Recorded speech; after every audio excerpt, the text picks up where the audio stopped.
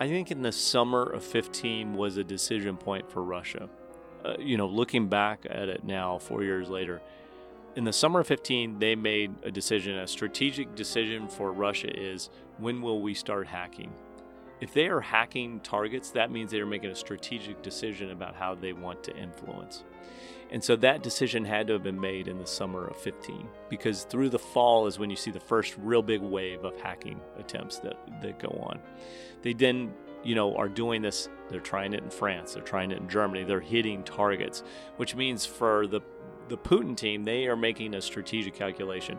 What are the costs and benefits of hacking? If I go too far and I really anger the United States, will I suffer a retaliatory attack, and is it worth it? I'm Matthew Kahn, and you're listening to the Lawfare Podcast, June 5th, 2018.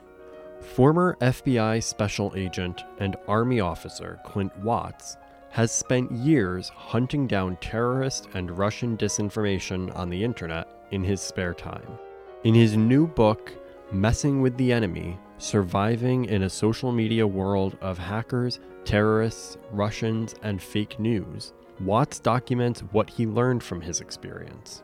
On Monday, he sat down with Benjamin Wittes in the Jungle Studio for a conversation to talk about how terrorists, cybercriminals, and nation-states use online media platforms to influence people's social and political perceptions.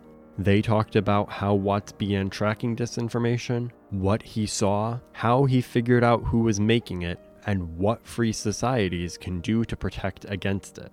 It's the Lawfare Podcast, episode 318. Clint Watts on Messing with the Enemy. Clint, your career tracks Lawfare's history in a very interesting and unusual way, and the book does too, actually, which is it starts out about counterterrorism and evolves toward both more conventional and more unconventional counterterrorism threats toward Russia as your career and the book goes on.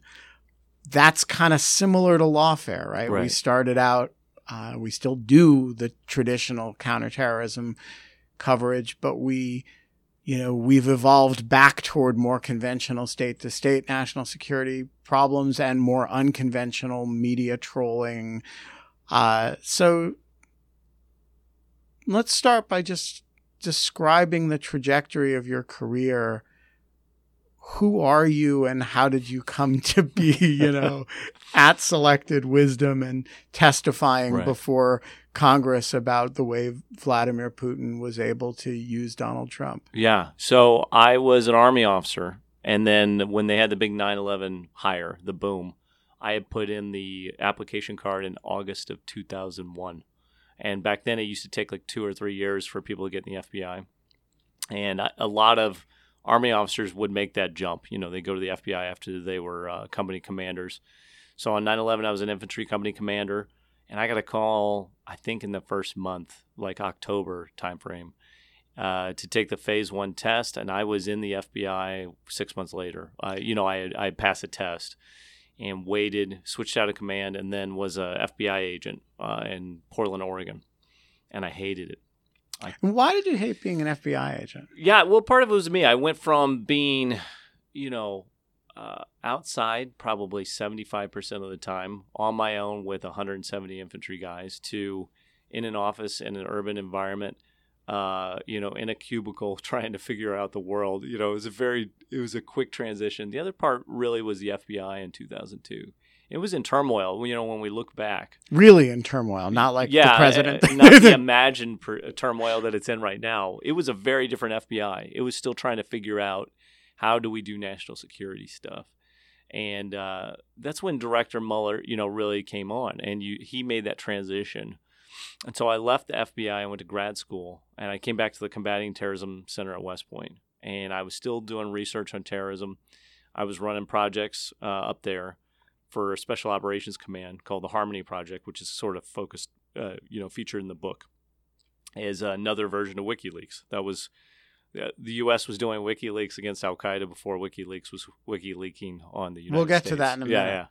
And so when I was there, one of the deputy assistant directors of the FBI walked in, and he was looking for counterterrorism trainers, and he didn't know I'd been an FBI agent.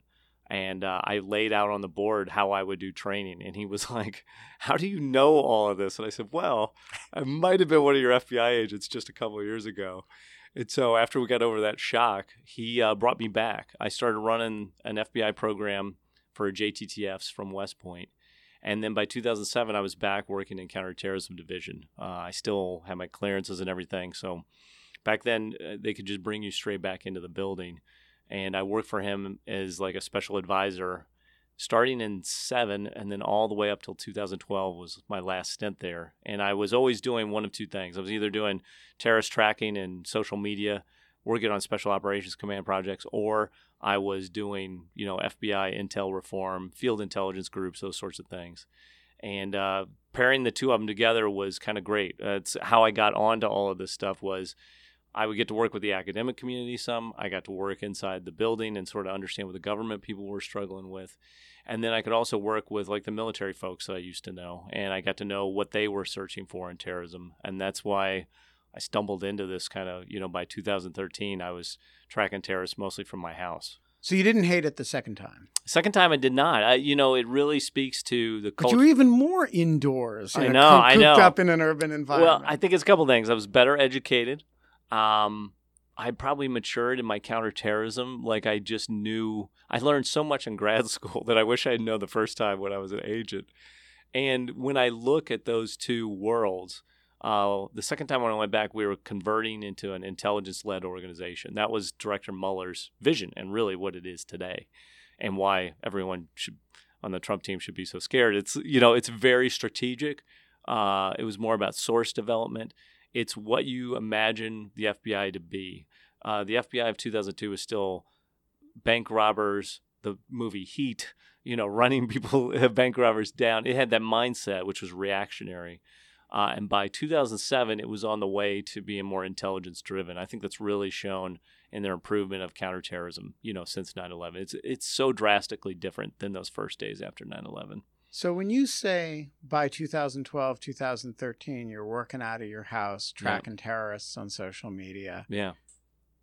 Who was Clint Watts in 2012, 2013? I mean, now we're getting into what the book's about, but what were you professionally at that stage? I was a consultant. I had actually started working at a consulting organization in Boston there for about a year.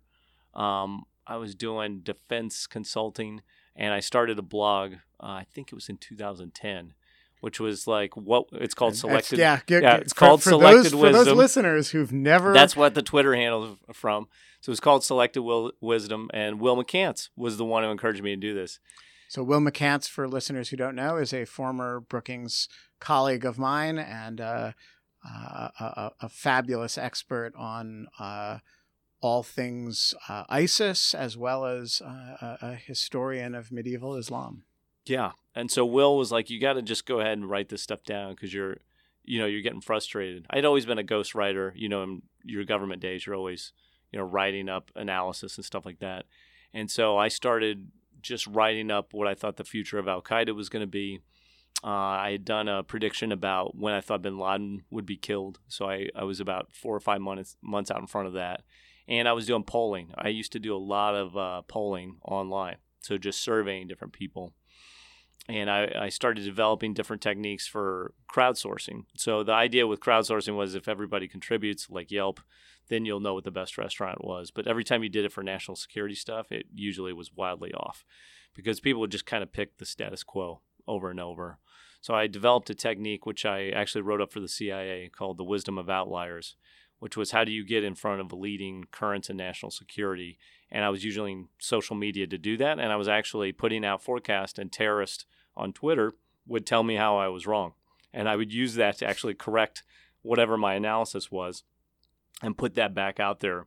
And so I was mostly doing Al-Qaeda versus ISIS tracking. This is in 13 and 14, just looking at where foreign fighters were going. But my day job was doing consulting in the private sector, mostly for financial institutions.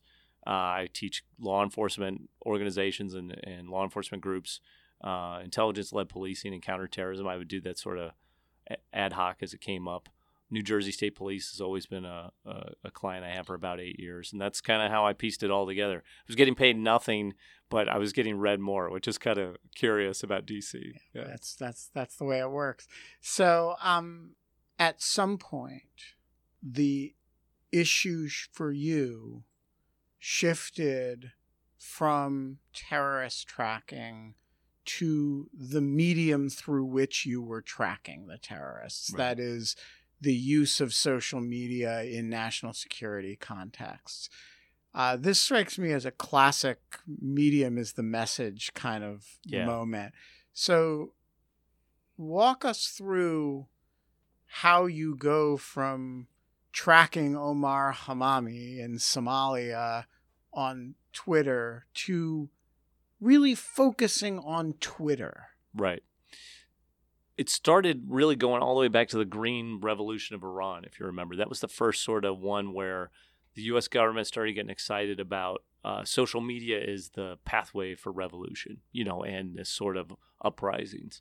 And then everybody got surprised by the Arab Spring. So I had been doing a lot of analysis around why do certain countries rise up, get on social media and show up, and others it just sort of peters out. So if you remember, it was Tunisia, Egypt, Libya, and then it was kind of Yemen, and then by Syria, it's still going on today, it was petering out. So that's how I kind of got there in the beginning. And then it was, look at all of these ISIS guys that were becoming ISIS, that were just inspired by the Syrian conflict, but got honed and organized into this Islamic State. And really, they overtook al-Qaeda, much in the same way the Arab Spring toppled dictators. It was social media populism. It was jihadi in this case. But they overtook Zawahiri, who's in Pakistan, just shouting, hey, don't listen to all those guys, I'm in charge. And really, they just created their own thing, and they did it. And it rose up so much faster than al-Qaeda. And so when I was watching that, I had written an article in Foreign Affairs with Will McCants and Mike Duran.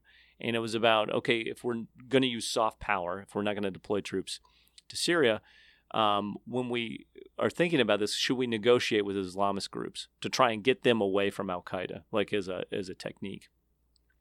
As soon as I wrote that was the first time I started getting trolled by these just pro-Assad accounts, just endless trolling. And I had been trolled and I'd seen trolling before, but this was the first time I had seen it on such a wide scale and so persistently, saying the same phrases night and day, appearing to be from almost all over the planet, wanting to share the same message.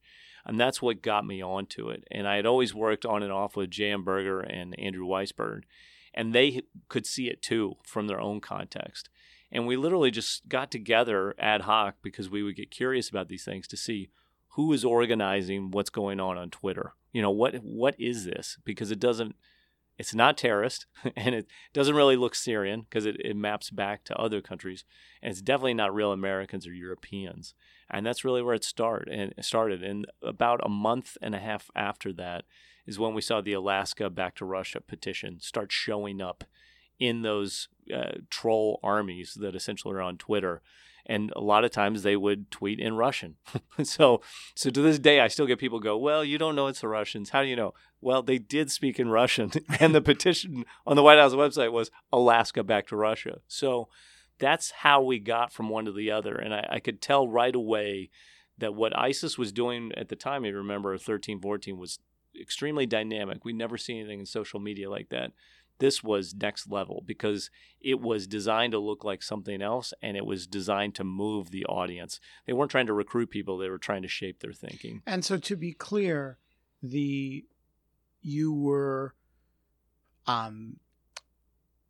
shift that you saw was the use of these bot army, troll armies, by something not to recruit. Right. And not to, and that wasn't being done by Assad, but was being done by some other actor on behalf of Assad. Exactly. To persuade people. Yeah, and the message was always Assad is the only buffer to terrorism. We need Assad to stay in power so that we can push away ISIS, so we can push away al-Qaeda. He is the stabilizer. Which at the time, in 14, that was not popular. This is when we were talking about Assad is probably going to fall and we'll do regime change and we'll replace him. That was not a very common argument. The other thing that came up in that was the Syrian Electronic Army was at its peak then. And these accounts, a troll army has really got three characters. One is, I call them the hecklers. These are the people that just yell at you endlessly. And they are either pushing an agenda trying to win allies online, or they're trying to push down opponents. And we see this today, by all sorts of actors. The others were these honeypot accounts, which were either attractive-looking women or political partisans that were trying to befriend people in the audience. And if you looked at their network right behind it, it overlaps strongly with accounts associated with the Syrian Electronic Army. These were hacker accounts. And so the technique back then was, I'm a honeypot. I need to DM you something, very important. I DM you and suddenly your account is taken over. And that was a very strategic way. And you can map those out. But what was always curious was they always pushed the same content at roughly the same time from the same sources. And that's when you start to get to attribution. Kind of like with hacking, attribution is you watch them break into, a string of accounts or a lot of different targets. You find their signatures and then you map that back to the actor. But with influence, it's much the same. You just track all of the content and all of the content vectors, and there's only one entity that at the end of the day would want to talk about all of these issues, and that would have been Russia. And that's how we got onto it. Probably in the summer of 14 is when I was quite confident this is where it was coming from. And when did you realize that this influence operation by Russia through this mechanism was a thing that we needed to be paying attention to? I mean, it was kind of something that you were sort of figuring out, but there comes a point where you realize, hey, wait a minute, this is actually what my career is about now. Yeah. When did that happen? I mean, it was. I don't think my career became about it until the day after I testified. I think you and I joked one time I was interviewing for other jobs because it was a giant failure, from like this is my focus. But it would have been in 2015. I was skeptical as well. When you look at just an individual tweet, oftentimes it seems dumb, and you think no one's really buying into this. But what they did do through 14 is they were really doing capability development. They were figuring out how all the pieces work together. And the test grounds were two. One is Ukraine, which Rick Stengel from the State Department does a great job of talking about what he was seeing, in the Ukraine. It was highly similar to what we happen to be observing in the Syria context, which was how do you pair hackers with influence people to change a population's perception, to do active measures, which is to win by the force of politics rather than the politics of force. In 15, it was interesting because towards the end of 14 into 15, they were trying to shift all their messaging to U.S. political and domestic issues, which is odd because it was all Russian foreign policy up to that point. But the tell and influence business is always, once you win an audience, you don't want to let it go. This is the difference between hacking and influence. You can ultimately hide hacking if you want, if you're very cautious and you're not too aggressive. But in influence, once you win an audience, it's too valuable and you don't want to let it go. So you start to pivot those personas once they have 10 or 20,000 followers towards new topics and new audiences. Your agenda changes. And that's when it starts to not make sense. Who is this person who looks like they're in Ohio or wherever it might be? Who's obsessed with Syria. Who wants to talk about Venezuela today and right. Bahrain tomorrow. But Syria is always there. And what about what happened in Ukraine? It's just what audience wants that? And in 15, they were focused on domestic politics. What the Russians really understand, and I think people got just a glimpse of from the Facebook ads, which was really the smallest and probably least significant effort, of the Russian social media campaign, was you infiltrate audiences on social issues by playing both sides. And what they were doing was testing out all audiences that had something divisive either towards each other or towards the elected officials and institutions. And so you would see them testing out these themes and narratives in a very deliberate way. And a lot of them didn't stick. That's why when you look back now, people will be like, well, why did they go after this? Well, they didn't, it didn't work, and they abandoned it. And they went to something else and focused on it. And I didn't believe it till the summer of 15 when the Jade Helm 2015 military exercise was going on down in the southwest of the United States.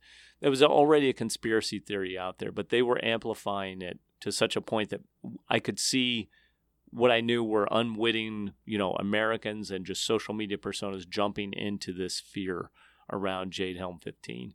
And then the other thing that concerned me is you could see people showing up at protest, or showing up at press conferences. There was, I think, an Army lieutenant colonel down in Texas doing a briefing. He had to answer questions about this conspiracy.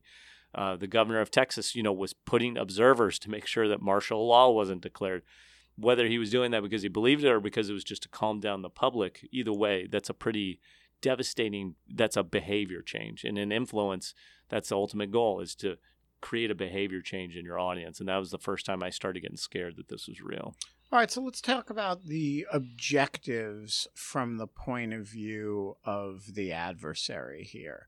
So I get why the Russian state wants to shape public opinion about Syria. Right. Because it has an ally, it wants to support its ally in this particular proxy war. It actually has a military base in Syria that it is very important to it. But I don't get what is in it for the Russian state to gin up a conspiracy theory about a perfectly routine U.S. military exercise in its own sovereign territory that doesn't threaten anybody outside the United States. It just seems like a weird kind of interstate nihilism that's almost like, the kid in class who sticks out his foot to trip another kid walking, through the classroom to go to the bathroom or something. And I'm trying to figure out what is the broad strategic objective of having these influence armies that you then have to deploy on things that very profoundly don't matter. Right. So they do two things. There's the issues that they create and the issues they just take advantage of. So I'll use a terrorism context. If you remember back to the War on Terror, we were talking about moderate voices at one time. That was our big thing. Can we identify individuals in the Muslim world who are moderate imams or clerics that will speak a nonviolent form of Islam that we can promote and amplify? And the idea was if we put more water, in the ocean, it will dilute out this jihadist strain. Theirs is very similar in that sense, but reversed. They want to create chaos. They want us to always be either fighting with each other and, most importantly, to be antagonistic towards our elected officials and all the principles in democracy. So when they see something like Jade Helm, let's say it's just a conspiracy that's in the wild, this is an anti-government, anti-military, anti-Obama at the time message that they can just amplify. And that amplification, when they are successful at it, helps enlist them as allies in these information armies so that later when they really want to push a narrative, for example, the Hamilton 68 dashboard, which we run to track, you'll always see hashtags that look like they mirror conservative audiences. But what you look at in the URLs that they're sending is RT and Sputnik News. And so you say, why are they using hashtags that say whatever, support Trump or sometimes even the left, but the message is always pro-Ukraine or pro-Syria, or there's something in there about ending NATO or the EU. Why do they do that? Well, they're using that infiltration, this notion of conspiracy, to get inside these audiences so later they can influence them in the direction that they want them to go. And that's really what they were doing in 15, like pushing into 16, was going from social issues to political issues. So Jade Helm 15 is just kind of a placeholder. Keep the universe engaged, keep the bot armies engaged with something that's mildly divisive and conspiratorial. Keep them growing on that basis, and then when you actually need it, it's there. Yeah. The active measures playbook, even the U.S. Information Agency, when they mapped it out during the Soviet era, there were always 4 sets of themes. Social issues were one, political issues were another, financial issues would pop up sometimes, that capitalism would fail or national debt is a crisis that's going to destroy the country. And then the other one is just straight up fear, which is calamitous messages. So fears of nuclear war or global warming, crop devastation. That sort of influence was focused on, hey, if you can scare an audience, the next thing you deliver them, they're more likely to believe. Because when you're scared, you will jump to whatever your biases are. You will play back into, and you will take in information that you might normally screen out. They kind of know this psychologically because they've done it so much to the Russian people. They've tested this out so well and so fluidly on their own population that they're now able to export that system basically around the world with social media. So summer of 15, you realize that this really is the issue. It's not how terrorists are using social media, though that's interesting. It's how major nation state actors, and one in particular, is leveraging large numbers of people, many of them unwitting, as influence dupes. Right. Talk about the Russian reaction as you started developing this idea. I think in the summer of 15 was a decision point for Russia. Looking back at it now, 4 years later, in the summer of 15, they made a decision. A strategic decision for Russia is, when will we start hacking? If they are hacking targets, that means they are making a strategic decision about how they want to influence. And so that decision had to have been made in the summer of 15, because through the fall is when you see the first real big wave of hacking attempts that go on. They then, are doing this. They're trying it in France. They're trying it in Germany. They're hitting targets, which means for the Putin team, they are making a strategic calculation. What are the costs and benefits of hacking? If I go too far and I really anger the United States, will I suffer a retaliatory attack? And is it worth it? I believe they had made a decision that we have infiltrated enough audiences in the Western democracies that we're going to go on this elections campaign, starting with Brexit to the United States, France, and then Germany. We're going to go all the way through this, and we're not going to stop. So from their perspective, I don't know if they had like a number on it the way we do here in the United States, or if it was just a gut decision. They decided to go ahead and push forward. And to me, it's fascinating that they knew they had to be in the audience space 18 months to 2 years out. They knew they had to hack at least a year out, because you have to get the information. You have to know how you're going to use it, when it comes into the election cycle. And then they knew how to really amplify that and when to amplify that in the summer of 16. So I think at least 18 months out, they made a decision, we're going to do this, and we're going to move forward on the United States. Before we get to Donald Trump, I want to ask for your kind of candid assessment of whether they are principally good or whether they are principally lucky. I can kind of tell the story either way. Right? And it's possible that it required a certain level of facility and conceptualization and a whole lot of luck.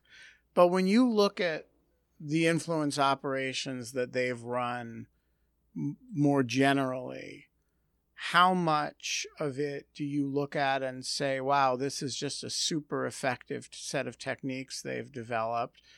And how much of it do you look at and say, hey, there's a lot of Jade Helm 15 nonsense going on here, right, and a lot of, getting Black Lives Matter and Blue Lives Matter people to show up for the same demonstration, right, at the same time, and just kind of mischief, and one really big lucky hit?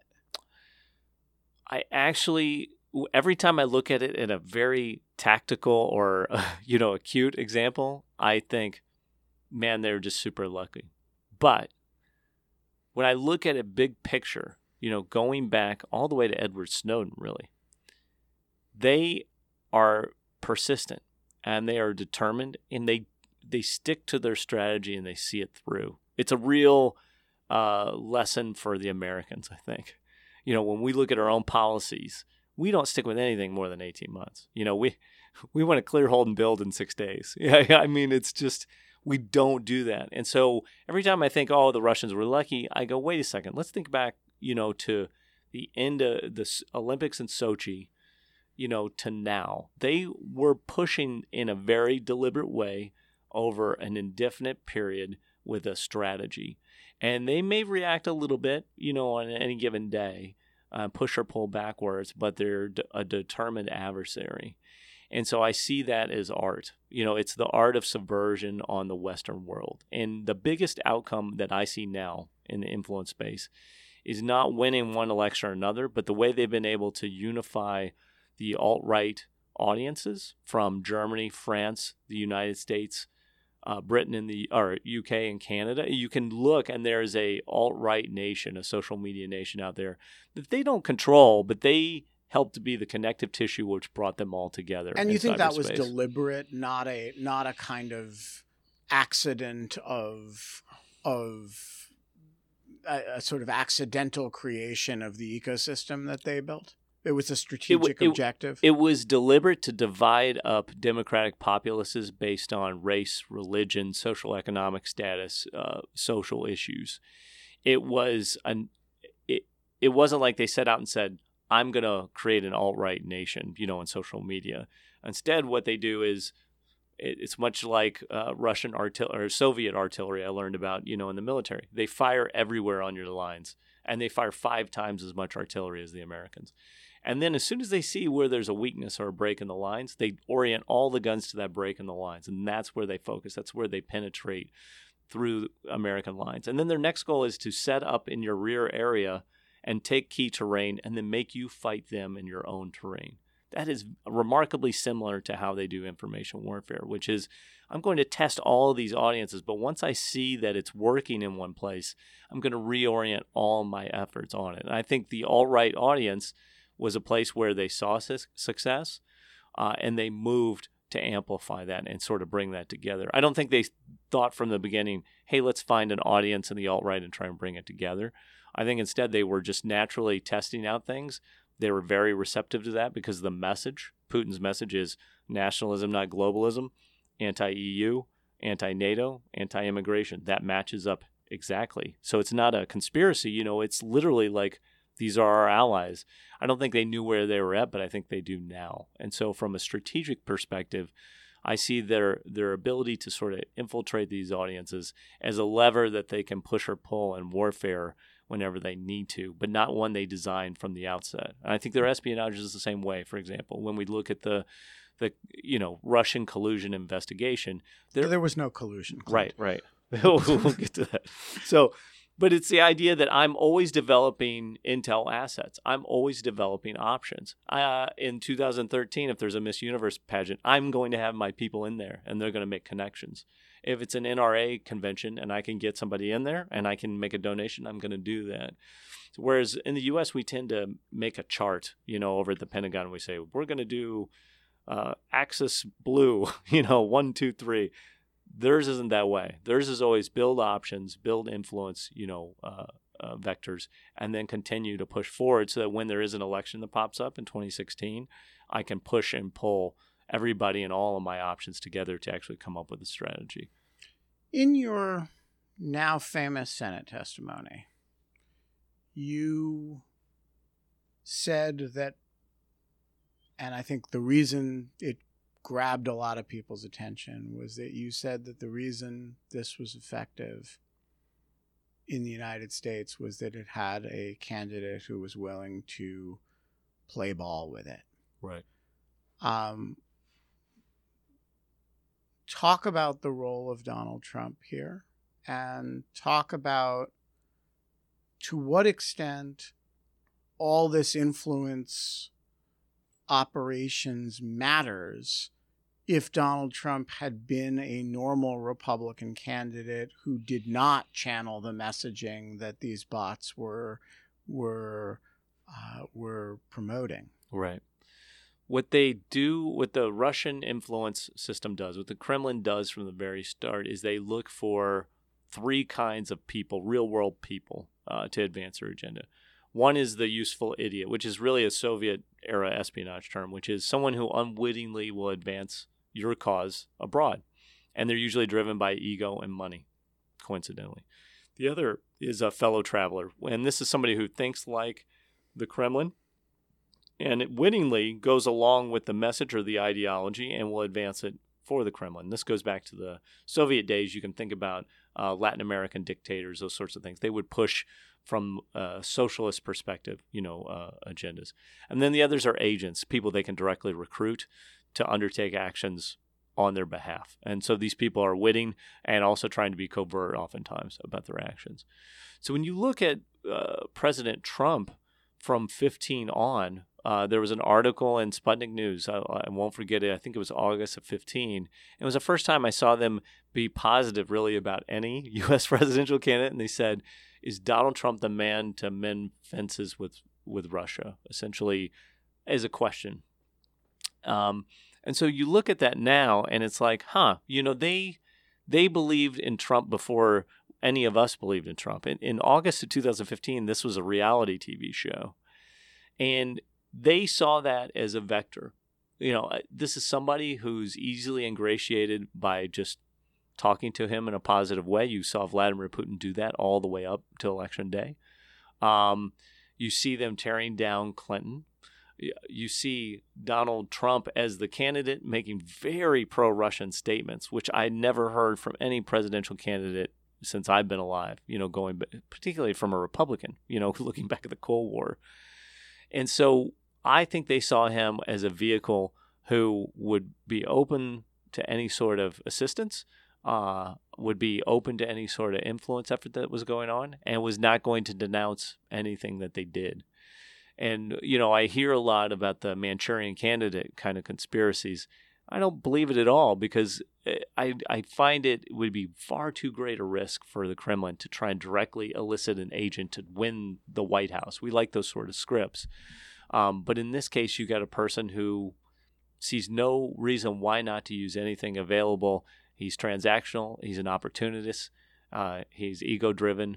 This is a dream come true, really, for an influence campaign like the Kremlin runs.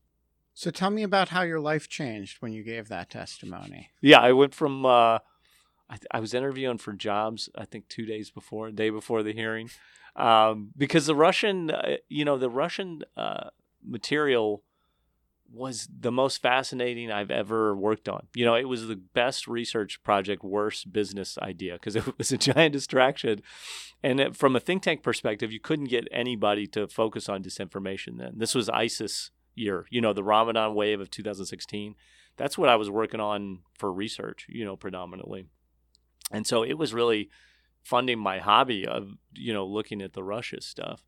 And so it was like, what will I do with disinfo? And now, when I fast forward over a year, I had the book, which is out now, the book proposal already written when I went to the Senate, and no one wanted it. I couldn't get anyone, interested in Russian disinfo, and that changed within a week. I've been to more disinfo conferences and, fake news studying and social media. I've got to interface with social media companies in ways that I hadn't previously. It always kind of been after the fact about terrorism. So it's been amazing. It's been amazing to see the pivot in the U.S. space in terms of their interest and concern about it. It's also been disappointing from the U.S. government space, where I still kind of sit, I think that I briefed it in government audiences 2 to 2.5 years ago now, and still nothing, and I don't think it's because they don't want to. I think it's because no one's told them to yet, So tell us about the book. So the book is... Which you couldn't get published. No one was interested in the proposal. And it's great. Now it's out. Yeah. And HarperCollins is my publisher. They got it right away. I took the proposal into them first, and they jumped on it. A lot of people wanted me to write a Russia book, a Russia election book, and I did not want to do that. So what is the story you're telling? So the story is really about social media and influence, and how bad actors come to use social media to achieve their aims. And so the first 2 chapters are really about terrorism and counterterrorism from a macro perspective, and then micro. Omar Hamami, somebody I used to talk back to, a most wanted American terrorist, on Twitter openly, and would have dialogue with them. Then it shifts there to a couple of chapters about Russian disinfo, how troll armies work, and what Putin's plan was. and then sort of an assessment of, what I think the real impact was on the election from the Russian effort. But then we talk about WikiLeaks, WikiLeaks versus Paradise Papers, Panama Papers, some of these other transparency efforts, why we like secrets so much, and the Harmony documents were Al-Qaeda's secret documents, that were declassified. And they're all different transparency efforts. They use different methods. And so what is the outcome? And then I conclude the book with sort of what is the future of influence? And so there's two parts of it. One chapter is about U.S. government and counter-influence, which I call Staring at the Men Who Stare at Goats, which is, how do you, having looked at this for almost 15 years, what's our options really in counter-influence? Should we even try and do this? And then what I call social inception will look like. And that's Cambridge Analytica is really just the one we know about and an infant version of what's to come in social media influence. And like in 2018, I conclude the book with, I'm not worried about the Russians. I'm worried about everybody that saw what the Russians did that's got advanced technology can really take it to the next level. When you started doing this work, the problem that you were studying was invisible. You couldn't get anybody interested in it. People wanted terrorist tracking, but as you say, nobody was interested in disinformation. Right. Now everybody's interested in disinformation, fake news, and all that. How much of the problem goes away because of our awareness of it? And how much of it can coexist with a society that's savvy to it? Yeah. Awareness is the first and biggest step. So I'm much more positive now than if you had had me in here a year ago, in the sense that there's been so much discussion of it and so many people working on it. Counterterrorism became cybersecurity. That was the next thing we freaked out about. Disinfo became the next thing after cybersecurity that we freaked out about. But awareness is the biggest step. Even during the Soviet era, the goal of the U.S. Information Agency was to out propaganda outlets and make people aware that this was going on. So I think that part's been great. My concern actually in a weird way now is for social media companies and for people and their trust and belief just in the country and in the things that they do online, because that could have a devastating effect to our economy and towards just political participation. You get worn out. It's the information annihilation, which we talk about with our president. He just wears you out over time.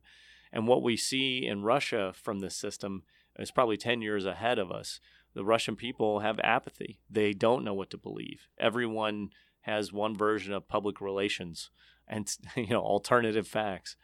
And when you get into that system, you just quit trying. And that's what I worry about today for America is if it's this intense all the time, who can stay with it and really fight for the country, because it's exhausting. And if you don't know what to believe, you will fall back on your biases. You will retreat. And that's really Putin's goal all along, was to make the U.S. retreat from the world stage. And our President Trump, is doing that for him. I mean, we are retreating like at no time in our American history. So one project that you've done to try to ventilate this is the Hamilton dashboard. Right. So talk through a little bit what it is, how it works, and what you're trying to accomplish with it, and what the reception to it has been. I've noticed it's gotten some remarkably hostile reception from certain quarters, and I'm just kind of interested in what you were trying to do with it and how you assess the way it's been received. Yeah, so in its inception, it was really an idea for our own, like me and Andrew and Jam, like how can we view this influence network for us? So first describe what it is. So it's several hundred Twitter accounts that we've seen tied up in Russian influence networks at one point or another. A lot of them are overt. They say, I'm a pro-Russian, enthusiast. We don't know all the time whether they're directly tied to the Kremlin or if they're just loosely supportive fellow travelers, but they're part of it. The other one is definitely social bots that appear. They're tweeting at a super high volume, same content, and they have a sizable following. And then the others are somewhere in between, where are they unwitting or witting supporters who are pushing this agenda forward? And so it's a summary view, because for me, looking at Russian influence, I'm not so concerned about every single Twitter account the Internet Research Agency is running. I'm looking at what is the themes and narratives they're trying to push and who are they trying to push it to.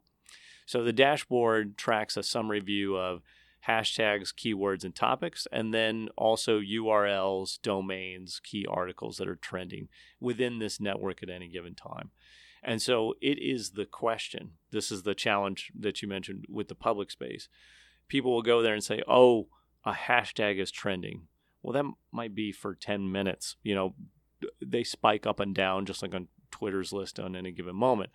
But the idea is, can you look at the audience which is being engaged, which is usually indicated by the hashtags, keywords, those sorts of things, and then look at the URLs, the domains, and the content then that is being delivered into that audience space, so you can understand what is it that the Russian influence network wants people to believe. Most commonly, you'll see RT and Sputnik News as the top URLs at any given time. You'll see a lot of content for Syria and Ukraine still that's promoted, or counterterrorism alliances around Syria, whatever it might be. But then occasionally you'll see these, push forward in and out, which are about politics. EU politics. Should the EU break up? Look what's going on in Italy right now. Isn't this a great nationalist movement? Or in the United States, it's usually a disruptive function, which would be what is an anti-Trump message or anti-Clinton or anti-elected official or anti-institution.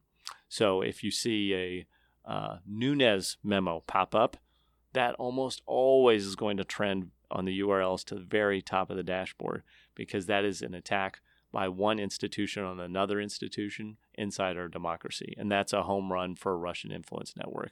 Look at this corruption that's going on in the United States. You can't be trusted. They're wiretapping the president. Those sorts of conspiracies are just home runs for Russian influence, because they don't even have to make up fake news. There is fake news readily available for them to employ. Talk about the reception. It's in it, like everything in our society, the reception's been really polarized. I noticed, a lot of people reacted, wow, this is like the greatest thing. You can kind of see where these influence operations are right. how they're developing. The certain people like Glenn Greenwald are deeply hostile to this. Right. What's the criticism and what's your response? Yeah. So on the positive side, it's the awareness function. And, I've actually seen researchers out in the open then. Our challenge has always been we don't have resources or researchers to propel this any further. So I saw it as the dashboard would be a tipping and queuing sort of function. Like, hey, here's an issue. Now you can do a deep examination into this influence. Where is it coming from? Where did it start from? And I've seen people take that tool and sort of use it to get started as a jumping off point. So I've been really excited about that.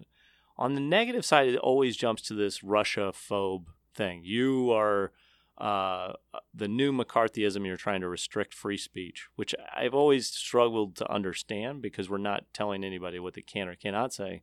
We're just trying to orient. This is a Russian influence network we've seen pop up over many, many years. And so we're trying to assess why they're pushing this information and our audiences being receptive to it. And so I'm a little confused by it. I'm not trying to stop anyone's free speech or free press.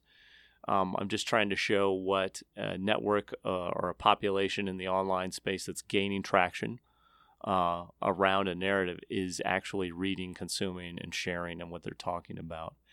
And if I had the resources, I would expand it dramatically. But doing that sort of deep dive over an enduring basis to where you think you're on an influence network takes a lot of time. I would do them for the right and the left politically in the U.S., separate from Russia, so people can understand how these, I talk about in the book, these preference bubbles pop up. That's what I would like to do, like over the horizon, so it's not just about Russian disinfo, but so people can kind of see how these information networks collide, merge, or overlap. And so that dashboard, as a first cut sort of minimum level. And I hope German Marshall Fund, I think with the Alliance for Securing Democracy, is going to take it, one step further, and they're working on a generation 2 to address both the challenges, but to also make it more useful for researchers.